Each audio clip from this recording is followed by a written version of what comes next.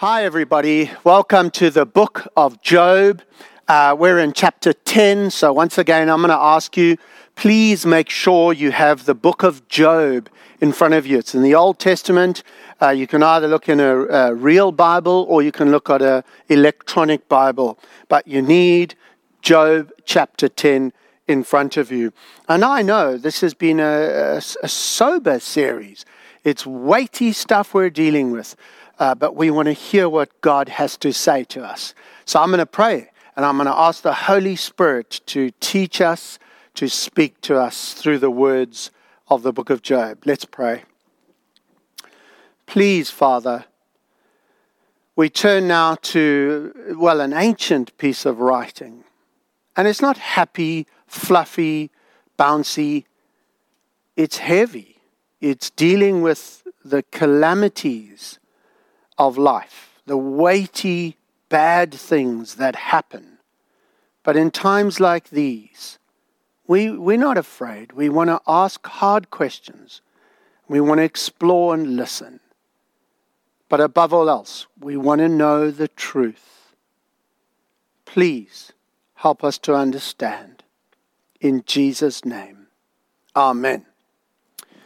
Have you ever had a fight with God? You ever had a real wrestle with God? And I don't mean a fight against God.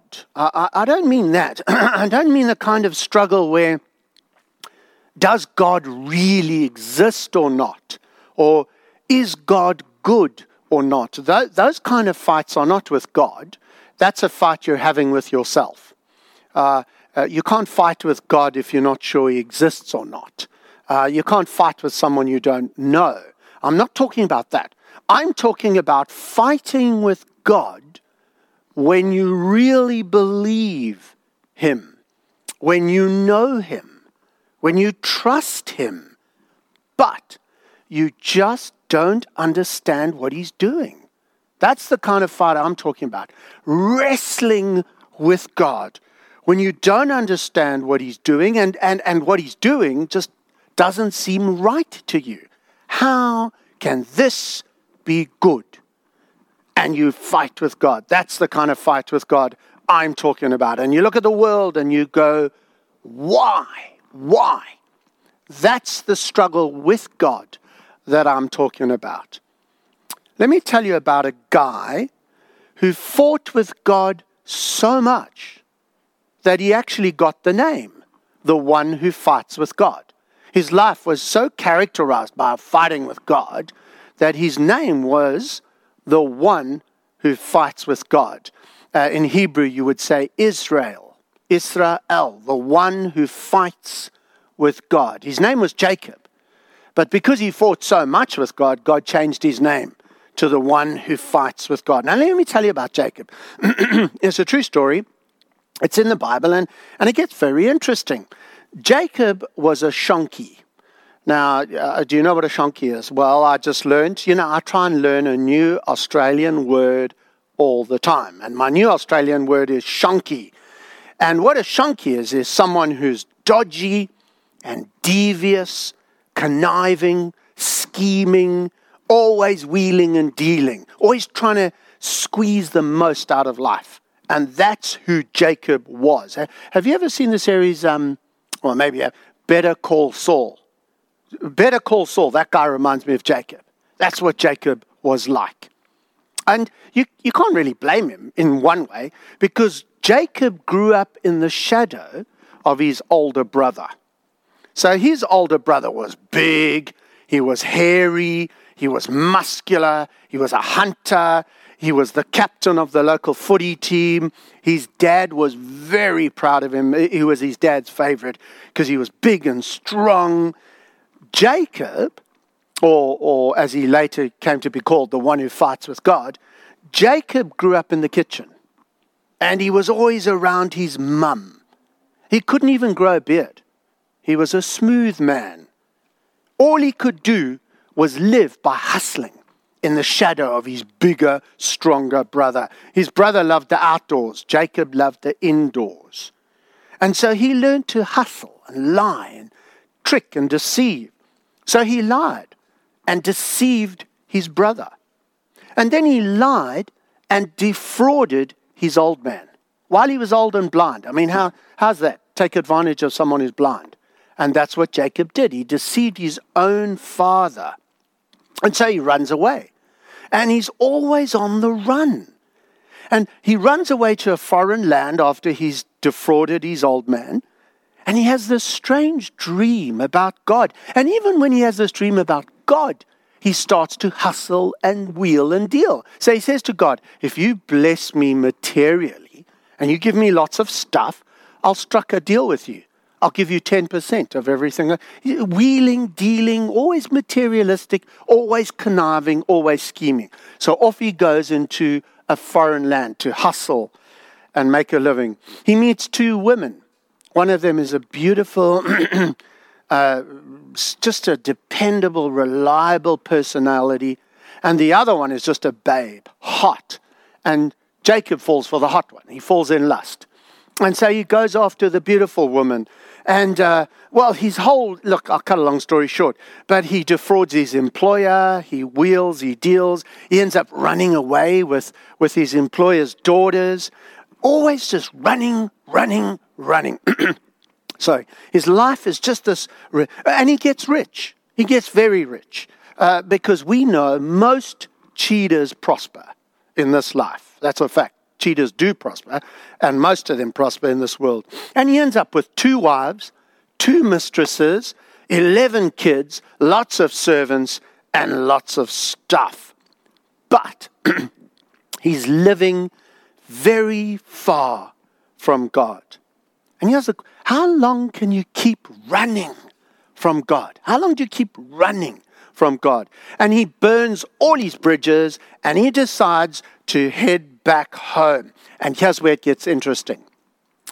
Because on his way home, he starts making plans about how to ingratiate himself with the brother that he cheated. So he makes all these cunning plans. He's a real coward because he sends his wives and his mistresses and his children and all his stuff ahead. I gather so that if his brother, his bigger, stronger brother, starts to get mean, he'll attack them and he can run away. He's always got schemes. Anyway, he comes to this river. He sends everything ahead of him, and Jacob is left absolutely alone. And it's funny how life is like that. Sometimes you run and you end up in a circle back where you started. He's at that exact spot on the side of a river where he long ago had a dream about God. And as he sits there, now, this isn't in the Bible, this part. I wonder if he doesn't start thinking about his whole life. My whole life. I've just been running and dealing and wheeling. And, I just wonder because, he's got nothing with him. They've all gone over the river ahead of him. And sometimes life's like that. When you lose everything, you stop and think. And that's what's happening to Jacob. And so he sits there thinking. Where's all my running got me? I don't know. I imagine. But anyway, here's what happens. God interrupts him. God comes to him. And God and Jacob fight. They fight. They wrestle all night long. They wrestle. Intense struggle. Jacob is wounded.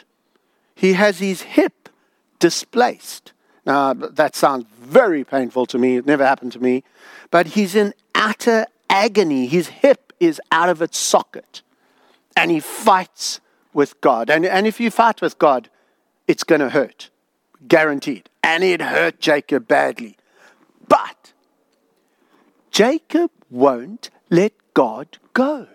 He won't let God go. He's in this agony. He's suffering. But he clings to God. He's not fighting against God, get away from me. He's hanging on to God and wrestling with God. He's not like, that's it, you hurt me. If you're going to play rough, I don't want to deal with you. I'm out of here. No, white knuckles. He clings to God. I won't let you go until you bless me. I'm not going to let go until you bless me. That's the kind of fighting I'm talking about. And so God gives Jacob the best blessing you can get. Promises. Promises. And for the rest of his life, I just closed my notes, but I'll find it again. For the rest of his life, Jacob ends up limping. Here is a guy who used to run. God touches him, and for the rest of his life, he ends up limping. That's what happens when you meet God. You carry scars for life. And Jacob carried scars for life. Never, think about it. For the rest of his life, he would never run again. He'll never run again. He limps for the rest of his life. He spent his whole life running. Now he can't run. But there's a massive difference. In his pain, in his scars, in his disability, God is with him every limp of the way. That's the massive difference. Now the reason I begin like that is because that's what's happening to Job. That's what's happening. Job is a man who is having a fight with God.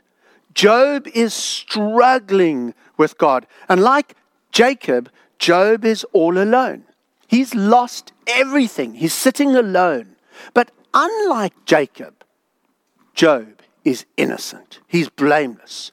But what does Job do? What does Job do?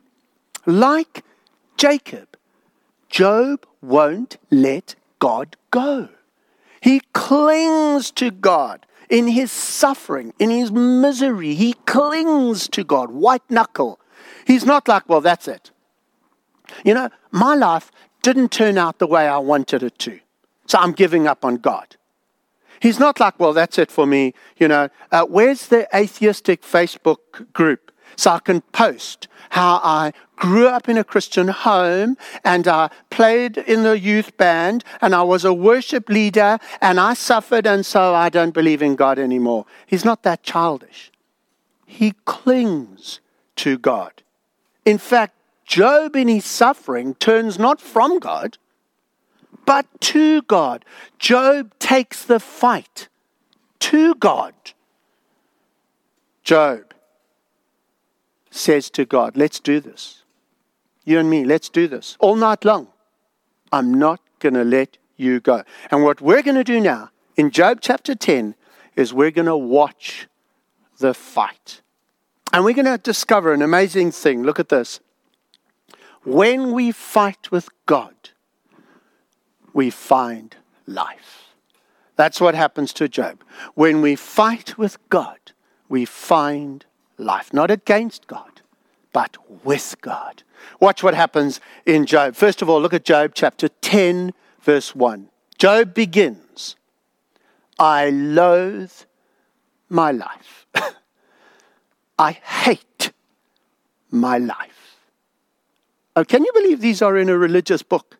Just shows you how real the Bible is. This is not gobbledygook. This is real. I hate my life. We're going to come back to those words because they're very important. But that's how Job starts. Have you ever felt like this? I hate my... You ever look at your life and say, this is not what I chose. This is not what I chose.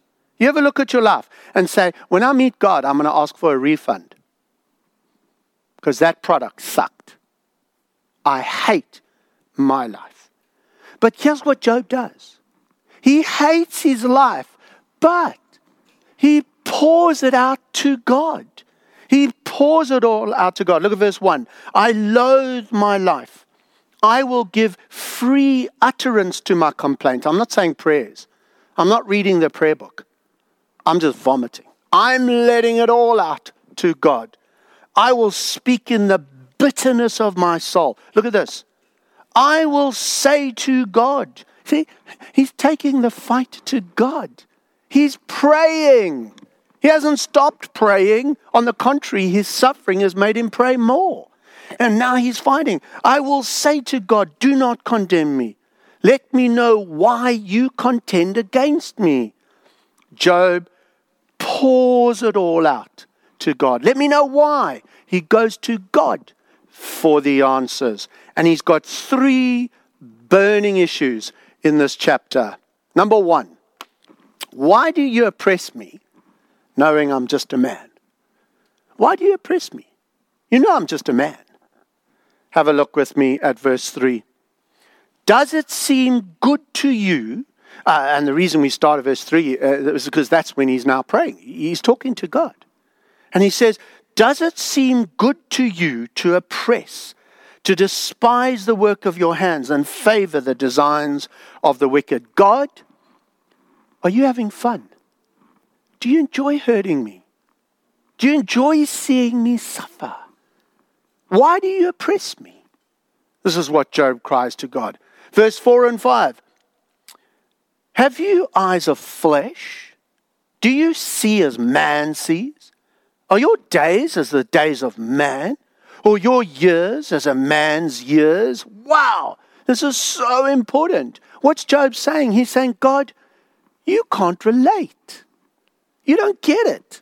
You don't know how hard it is down here. You got nothing to do like that lucky old sun, but roll around all day. You don't know how hard it is down. If you were ever a slob on the bus like one of us, but you don't know. God, if you ever became a man and suffered a bit, then you would know. Actually, more. If you ever became a man and suffered, then I would know you care. That's what Job's saying. Or maybe it's just my sin.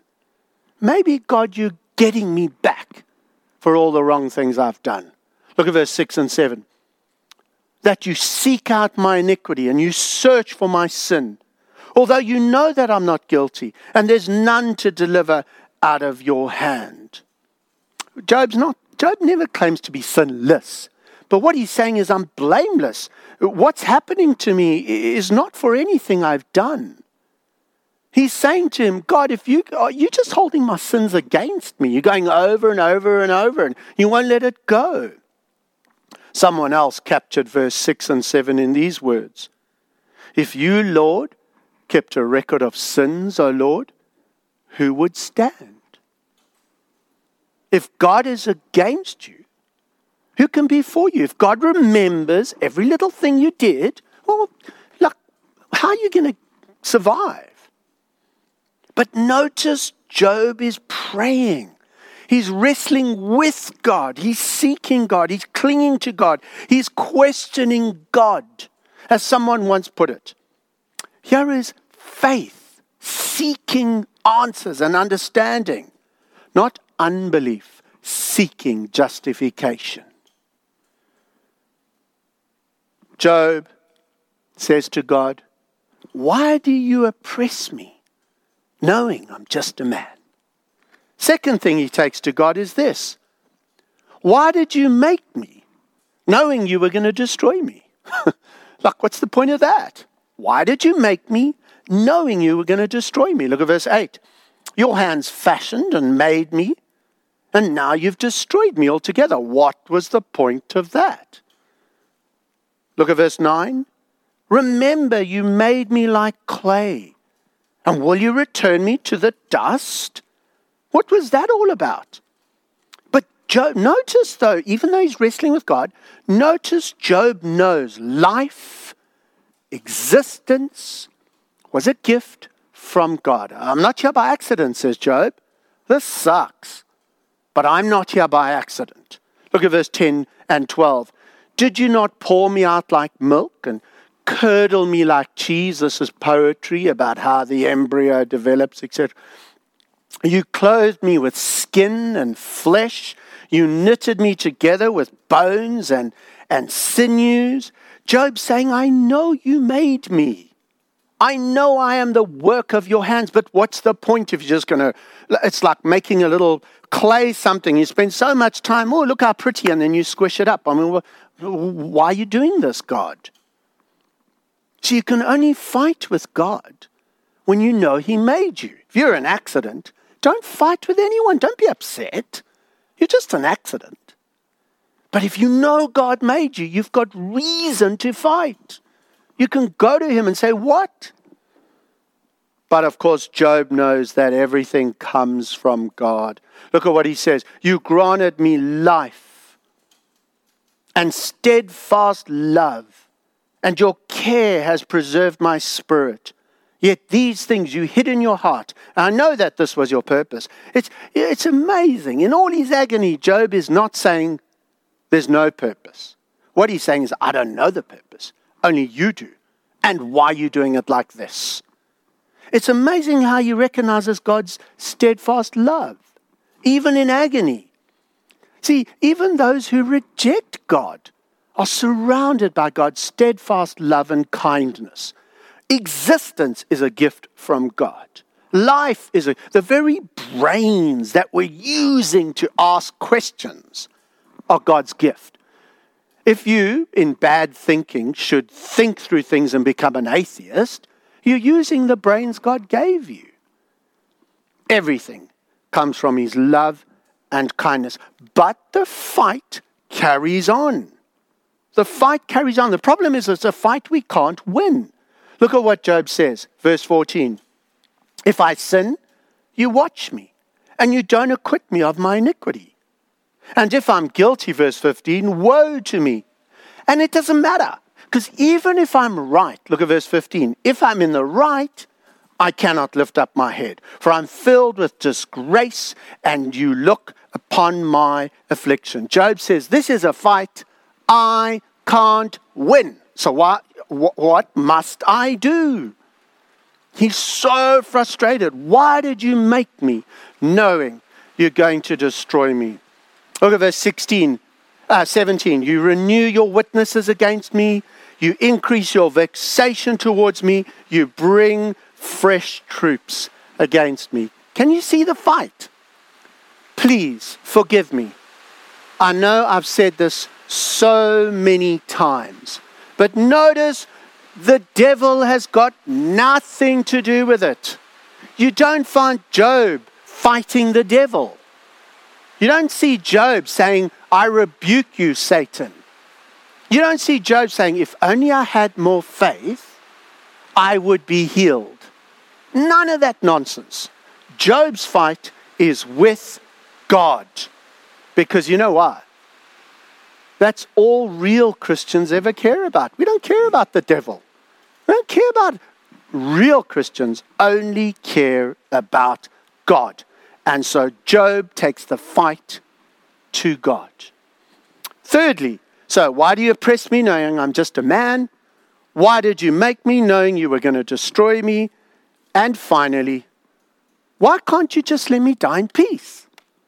Why can't you just let me die in peace? Look at verse 18. Why did you bring me out of the womb? Would that I had died before any eye had seen me. By the way, that's all the way back to verse 1. I hate my life. I wish I was never born.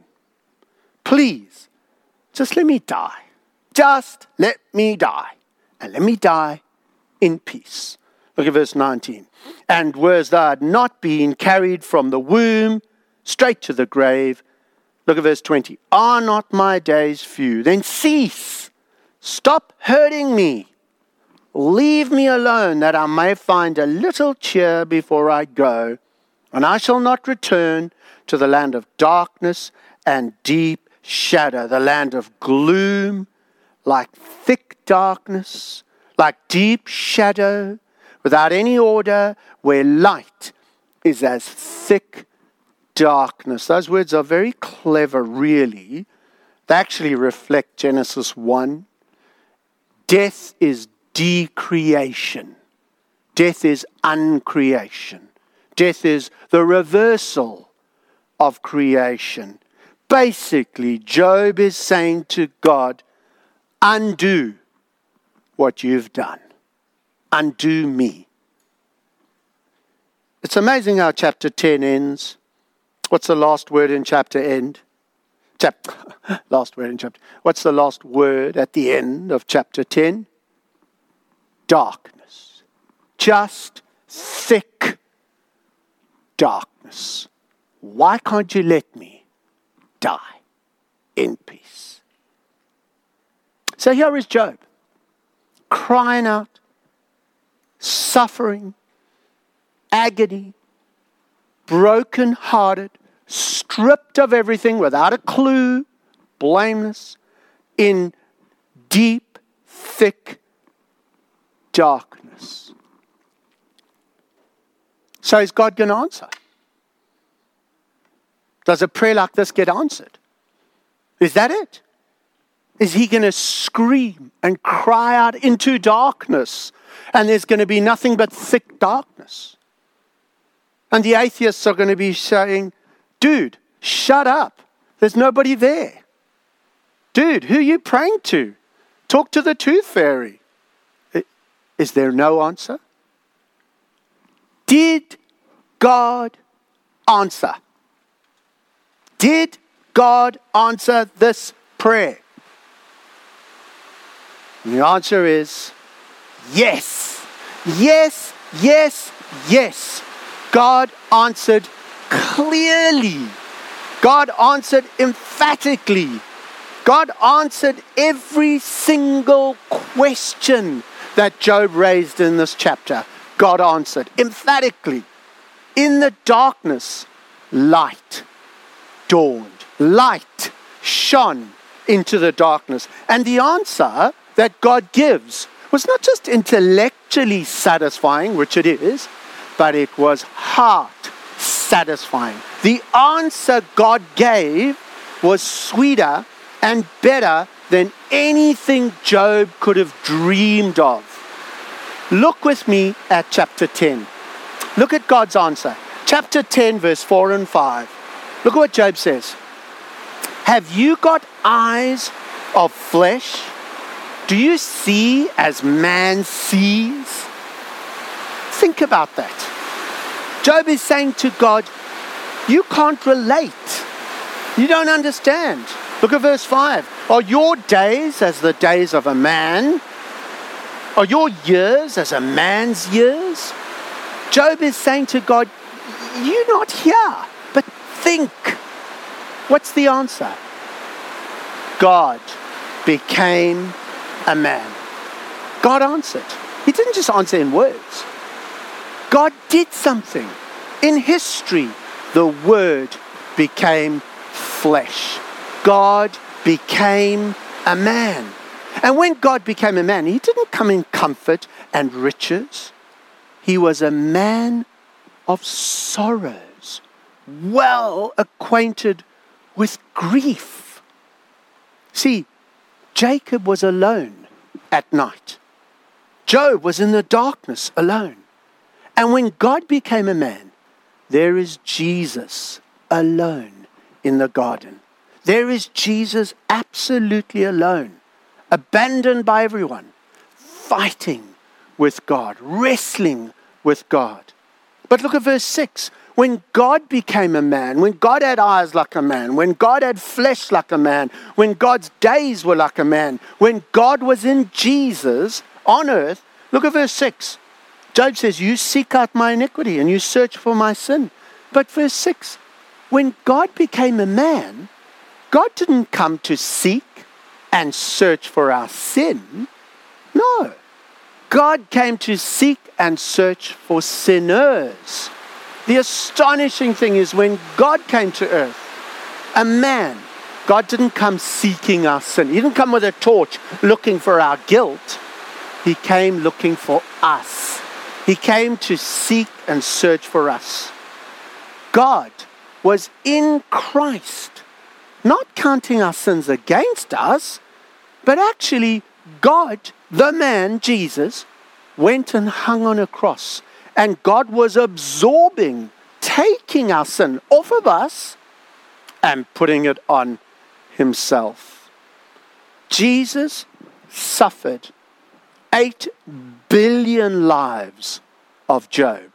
He took it upon himself. And verse 17, Job says, you renew your witnesses against me. You increase your vexation against me. You bring fresh troops against me. Well, I can't think of that being more true than when Jesus Christ hung on that cross. God brought all the horrors of all suffering on Jesus' head. God took our suffering. And you talk to me, verse 20. Look at what Job says in verse 20. Are not my days few? What? Let me tell you about few days. Jesus lived to be about 35. Almost all of us will live longer than Jesus did. Talk about few days. Talk about darkness. Talk about darkness. Look at verse 20. Are my days not few? Cease. Leave me alone that I might find a little cheer. Leave me alone. Think of Jesus on the cross.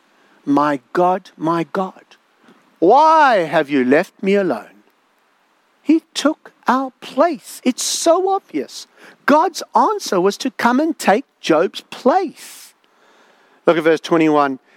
Before I go, I shall not return to the land of darkness, deep shadow, the land of gloom, like thick darkness, like deep shadow without any order, where light is as thick of. Think of Jesus hanging, left alone by God in utter darkness. The whole land went dark in the middle of the day. At least Job usually had sunshine, you know. Jesus didn't even have that. He hung there in the middle of the day in darkness. And then he died and went to the place of dead. Look again. God answered Job's prayer emphatically in history by becoming a man and undergoing everything Job went through. Jesus is God's answer. In Jesus, God entered our world of pain. In Jesus, God took our world of pain. So whatever you think about God, you can't say God doesn't answer. And you can't say God doesn't care. But now hold on. Dwayne, I know you now. I guessed you were going to say that Jesus is the answer. I get it. Well, at least Christianity has an answer. You know, that's a good thing. But how does this help me now, Dwayne? Jesus is the answer. I get it. But how does this help me now? Well, let's close with these thoughts. Look closely. Let's go back. I said we'd go back to verse 1. Job, I hate my life. I want you to think about those words. What would you say if I said to you, you can't be a Christian until you reach this point? What would you say? See, Jesus said the same thing. In Luke 14, Jesus said, unless you hate your life, you can't be my disciple. Isn't that a surprise? See, the fact of the matter is, until you come to the point, like Job, where you let it all go, where your life is no longer precious to you, you surrender it all. Until you come to that point, you're never going to find what God gives you. Because the fact is, when you do hate your life, when you let it all go, guess what happens? You find life, real life. You discover true life. This is how the Bible puts it. For you have died. See that? You've died. You've said goodbye. You've died. Your life is hidden. Can't see it. It's hidden. With Christ in God. In God. When Christ, who is your life. When Dwayne kisses Dwayne goodbye, I get a new life. And my life is Christ. It's no longer I who live. It's Christ.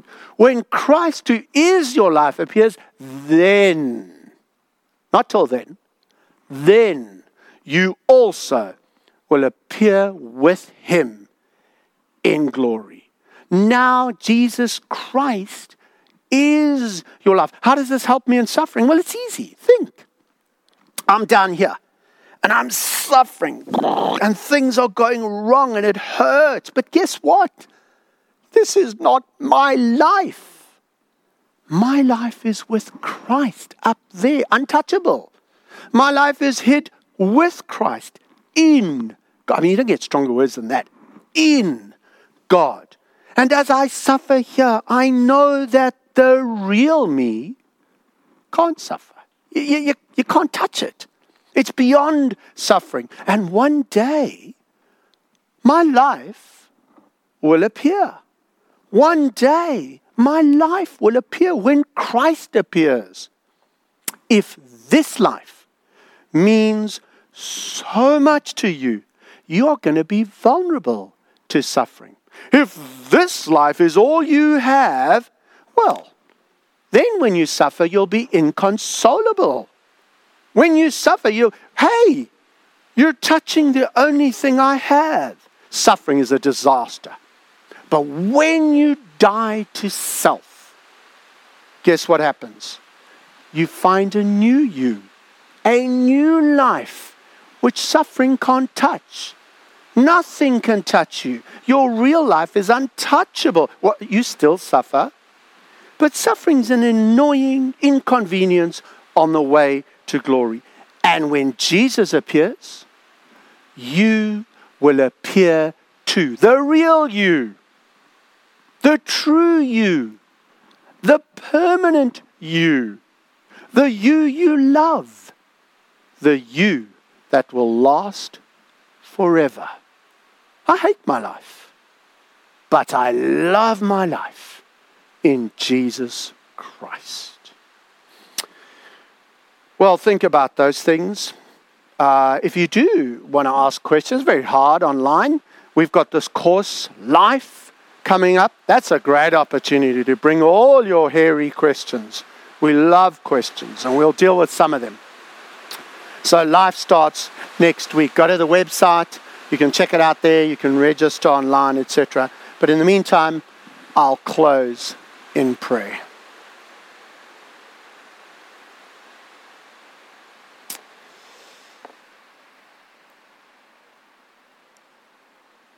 Father, our constant struggle is to wean ourselves off this temporary, suffering life.